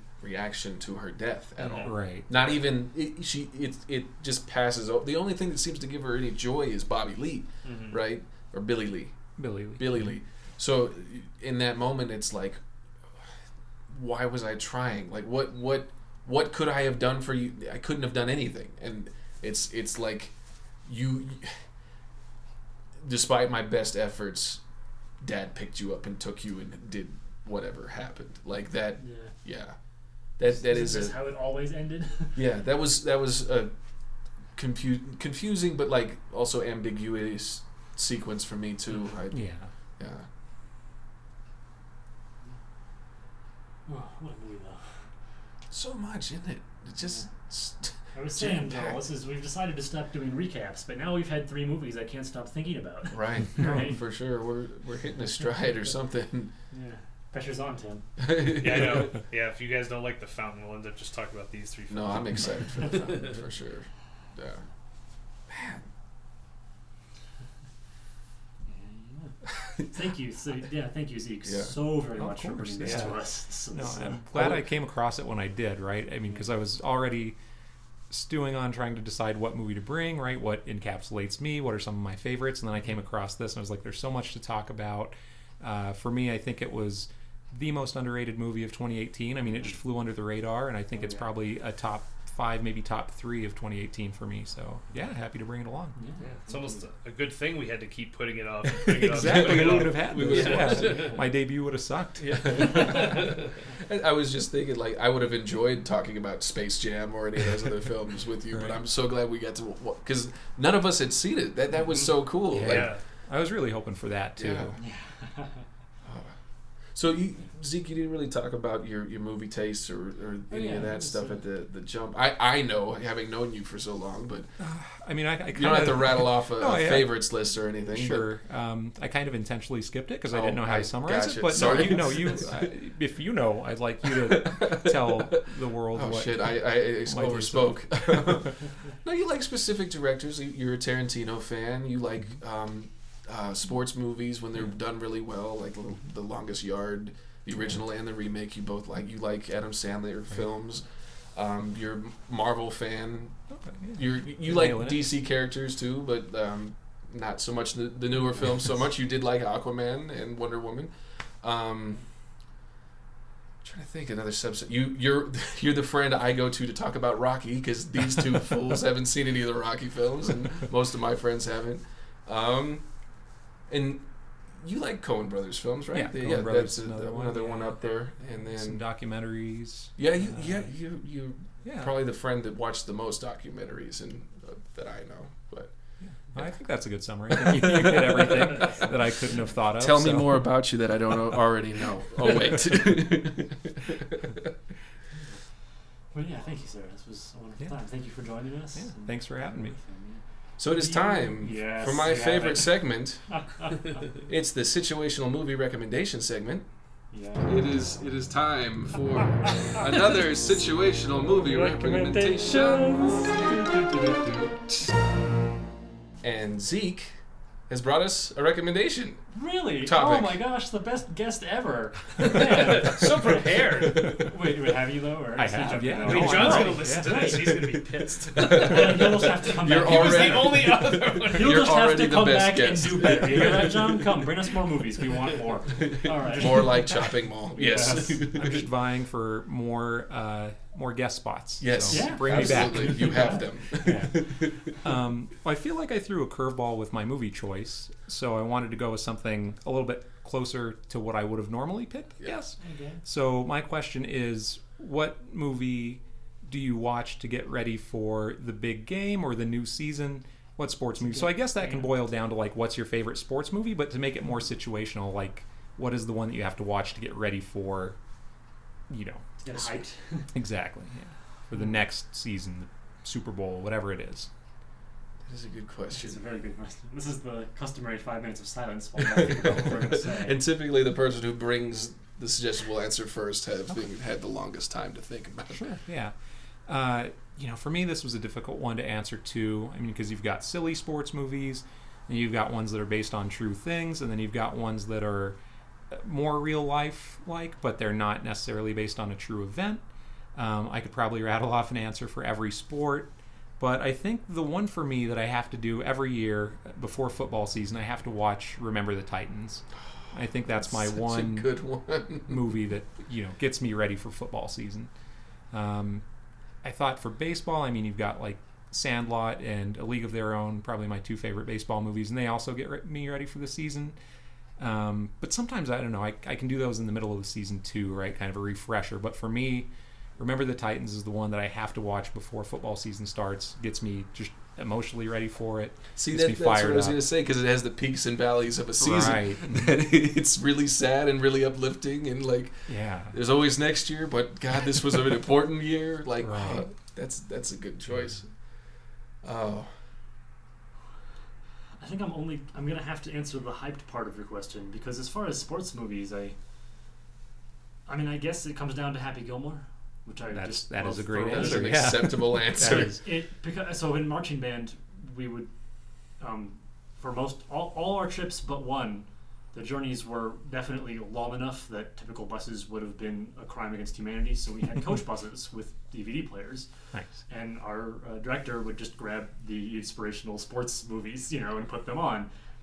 Good, bad, old, new, all of them. I mean, one there, one back, for every show we had every season. So it just exhausted me on the whole genre. Mm-hmm. And I remember seeing a lot of them. I remember a lot of them being, oh yeah, that was pretty good, but nothing jumps out. I don't know why. I don't go seek those out. They were a thing. God, marching So- band.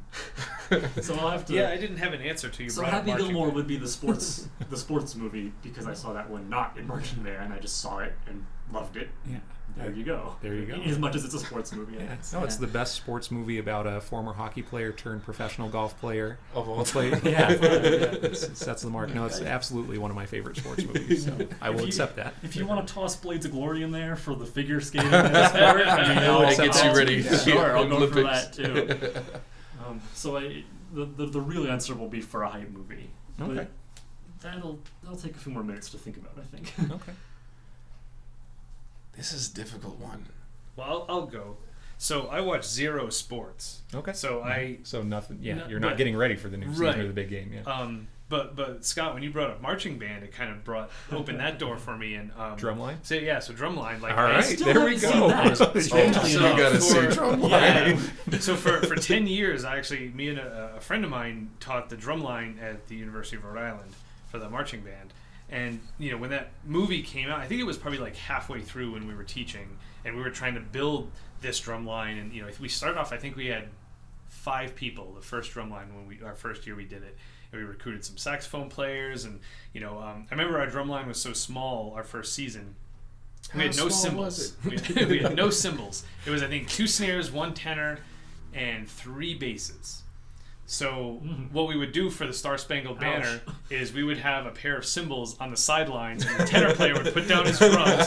Like, the band director always had to have him at the high mom spot on the 50-yard line on the sideline, put his tenors down, hand him the cymbals so we could crash the cymbals, take them back, and then there was no cymbals anywhere. Yeah.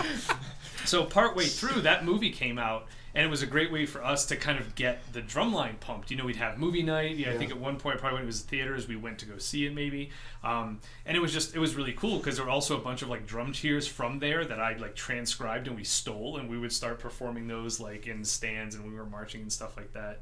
And I don't know that we necessarily, to be honest, like watched it every year to get pumped about it, but it was definitely like, the closest thing to a sport that I ever played was marching band.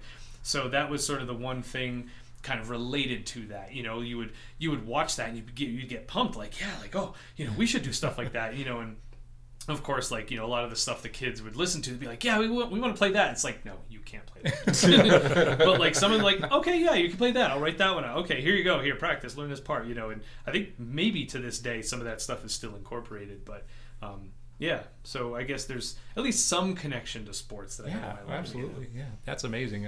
We're 2 for 2. You guys don't know how happy you've made me with Happy Gilmore and Drumline. That is fantastic. Drumline is like bring it on for drums. Yeah. Like that. Yeah. That's halftime is game time. No, for sure. It's a great revenge tale too. Like it's a well constructed movie, but I know Nick Cannon didn't play that shit. That's not him. Oh man, remember when he was acting? When you he wasn't Nick Carey? Exactly. That's what I was about to say. I was like, when his defining feature wasn't being married to Mariah Carey. I wait so long to say Wild and Out soon. It's gonna tear you up. I wait so long to use that joke because Mariah Carey comes up all the time. I'm like, no, I can't say it's not Mariah Cannon. Like, that's not the joke. The joke is that he's Nick Carey.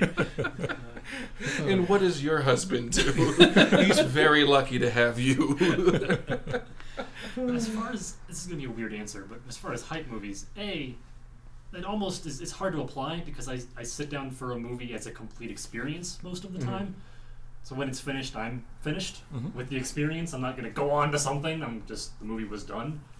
I use TV more for hype because I'll take chunks out of it or moments or single episodes, Yeah. But there is a movie that just makes me feel really excited at the end. It's Drive.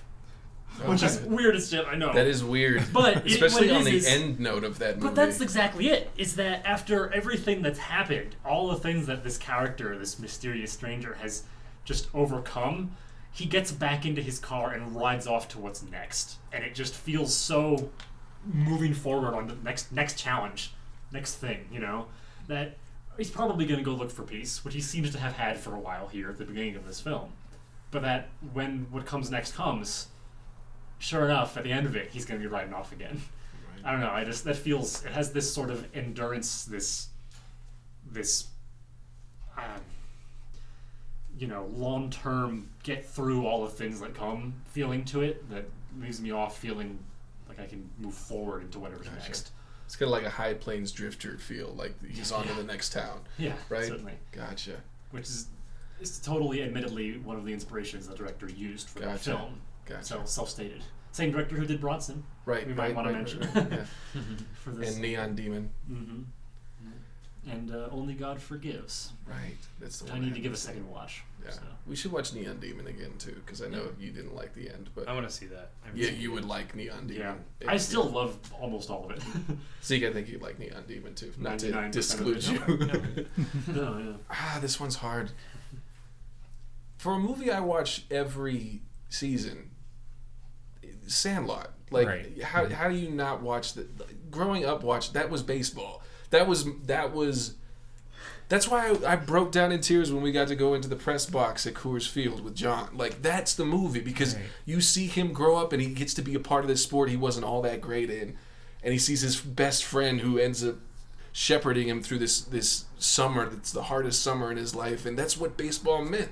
Shout out Benny the Jet Rodriguez. Benny the Jet Rodriguez. Greatest of all time. Yes. He stole home.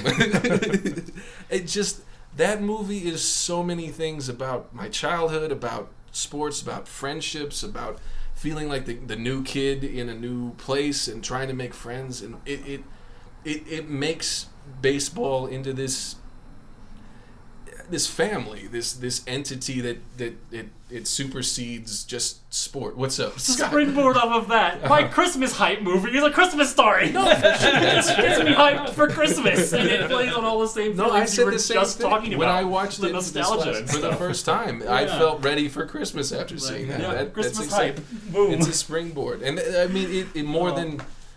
And it's something I have to watch in the summer because otherwise it just doesn't feel right. If it's Right. cold out, it doesn't work for me. Right. I know Snow Days you have to yeah. watch in the winter, Yeah. right? Yeah. And then- Snow Day is like my day after Christmas movie. Having grown now. up in LA, y'all just gave me a stroke with both of those. Have to watch this in the summer or else it's not warm out. What? And then Snow Day. What? Right. But like more just like from a get pumped place. Anytime I come out of a Rocky movie, yeah. the next day I'm like, should I get up at 4 a.m. and drink Ooh. some Yeah. eggs and go The out Karate and Kid. exercise? Yeah, the The- first Karate Kid. Yeah, That's a You good add one that to my too. list. Yeah. And I feel like coming out of Rocky 3, you got Eye of the Tiger stuck in your head. You have one of the best training montages. It's before the whole movie is a training montage or a flashback montage. Like, that one has the most emotional stakes, I think. Rocky's the best version of himself in that one. And you come out of it like he's oily and slick, and he just took down Clubber Lang, and it's a real, like, you come out of that and it's like, it's like the height of Rocky at that point. It might be Creed soon, but Right. like coming out of Rocky 3, I always feel pumped and ready. Like, I need to work on myself and feel better, and I should be running on the beach with Apollo Creed. Should be hitting sides of beef. I should be Yeah. lifting logs. I should Right. be doing everything. Yeah. Chasing chickens. Yeah. Everything. Yeah, no, Sandlot and Rocky 3 would probably be the ones. Okay. I'd go, yeah. And I suppose I did phrase that weirdly. No, the not hype at thing, all. No, because it's I a good did one. mean more like the hype for a thing. But like if we're talking just hype, then I would also like Rocky through Creed, to like any Omitting Rocky 5. Creed movie. Yeah, omitting 5, obviously. But any of Replace those, it with right? You're Over just the ready Top. to go. Wait, what? Replace it with Over the Top. Oh, gotcha. That I've seen. That's the one where he sings, right? Or is that the... That's the arm wrestling. That's one. the arm the wrestling movie. They Okay. put the hat backwards. It's like a switch. Turns into one of these. Modeling after Great Ash pull. Ketchum there. Great pull. Yeah. Oh man, that's a good question. was. Thank That's a you. good Like, question. Yeah. thanks for coming with one. Yeah. That's Thanks Of course, for making yeah. this whole episode for us. You're welcome. you Great, brought now I all gotta of- follow this. we're delaying release to make all of us feel better. No, that's the thing. Tim will try to follow this with the fountain. He'll fail. We'll replace him with Zeke, and that's it. There we go. Got a new job. No, but really, thank you, sir. This has Of been course. Yeah. absolutely Pleasure, wonderful. for sure. Glad having you. It's the podcast that almost didn't happen. Since we scheduled 6 months ago, we tried then, it didn't work. Right. It was glad to have you on. It's Yeah, thank you. We certainly hope to have you again soon. Yeah, for sure. hope to be back. Yeah. now my New Year's resolution is done. I'm off the Happy hook. 2019. That's all I had to do Happy all year. 2019, Joel. Yeah. Yeah. All right. Well, listeners, we hope you very much enjoyed this episode, as we hope you enjoy every episode. But we hope you, like us, enjoyed this one a little extra because of Zeke. Yeah. Thank you again. Seriously, Yeah, I thanks. said that about 8 times, but not enough. Never enough. Yeah, and you can follow Zeke on Twitter, as he has the best Twitter handle of all time, at NerdsThatZeke. And Oh my gosh. yeah, Just a little bit irritated over there. little plug for you, little irritated plug. This is next Thanks, year's buddy. resolution. Take that Twitter handle. No kidding. Change There my can only name. be one. Take that Twitter handle. I'll be NerdsThatZeke 2. But yeah, so check him out on Twitter there. Go check out his work on the Nerds That Geek website, which is, of course, phenomenal and Some constant quality stuff. and just shows up all the time as he continues to outpour quality and life improvement into everything he touches. I'm coming back because you say a lot of nice things. Good I like it self-affirmation. here. So, yeah, we hope to see you back again soon, Zeke. Thanks. And we hope you'll join us on the next episode, listeners. Until then, good night. Bye. Bye. Bye. Hey listeners, we appreciate you tuning in for our podcast. We're now available on iTunes if you'd like to check us out there. Be glad to have you subscribe. We'd also love to hear your feedback, whether it's a comment, review, or anything else. You can reach us all through our official Nerds That Geek emails, which you can find on the bio page at nerdsthatgeek.com. Or if you can find us on social media, I'm on Instagram at Scott_W_Murray. And then on Instagram and Twitter, I'm at JoelT18. And on Instagram, I'm the Tim Gerard, and on Twitter, I'm at Tim Gerard. Thanks so much for tuning in. We hope you'll come back for more.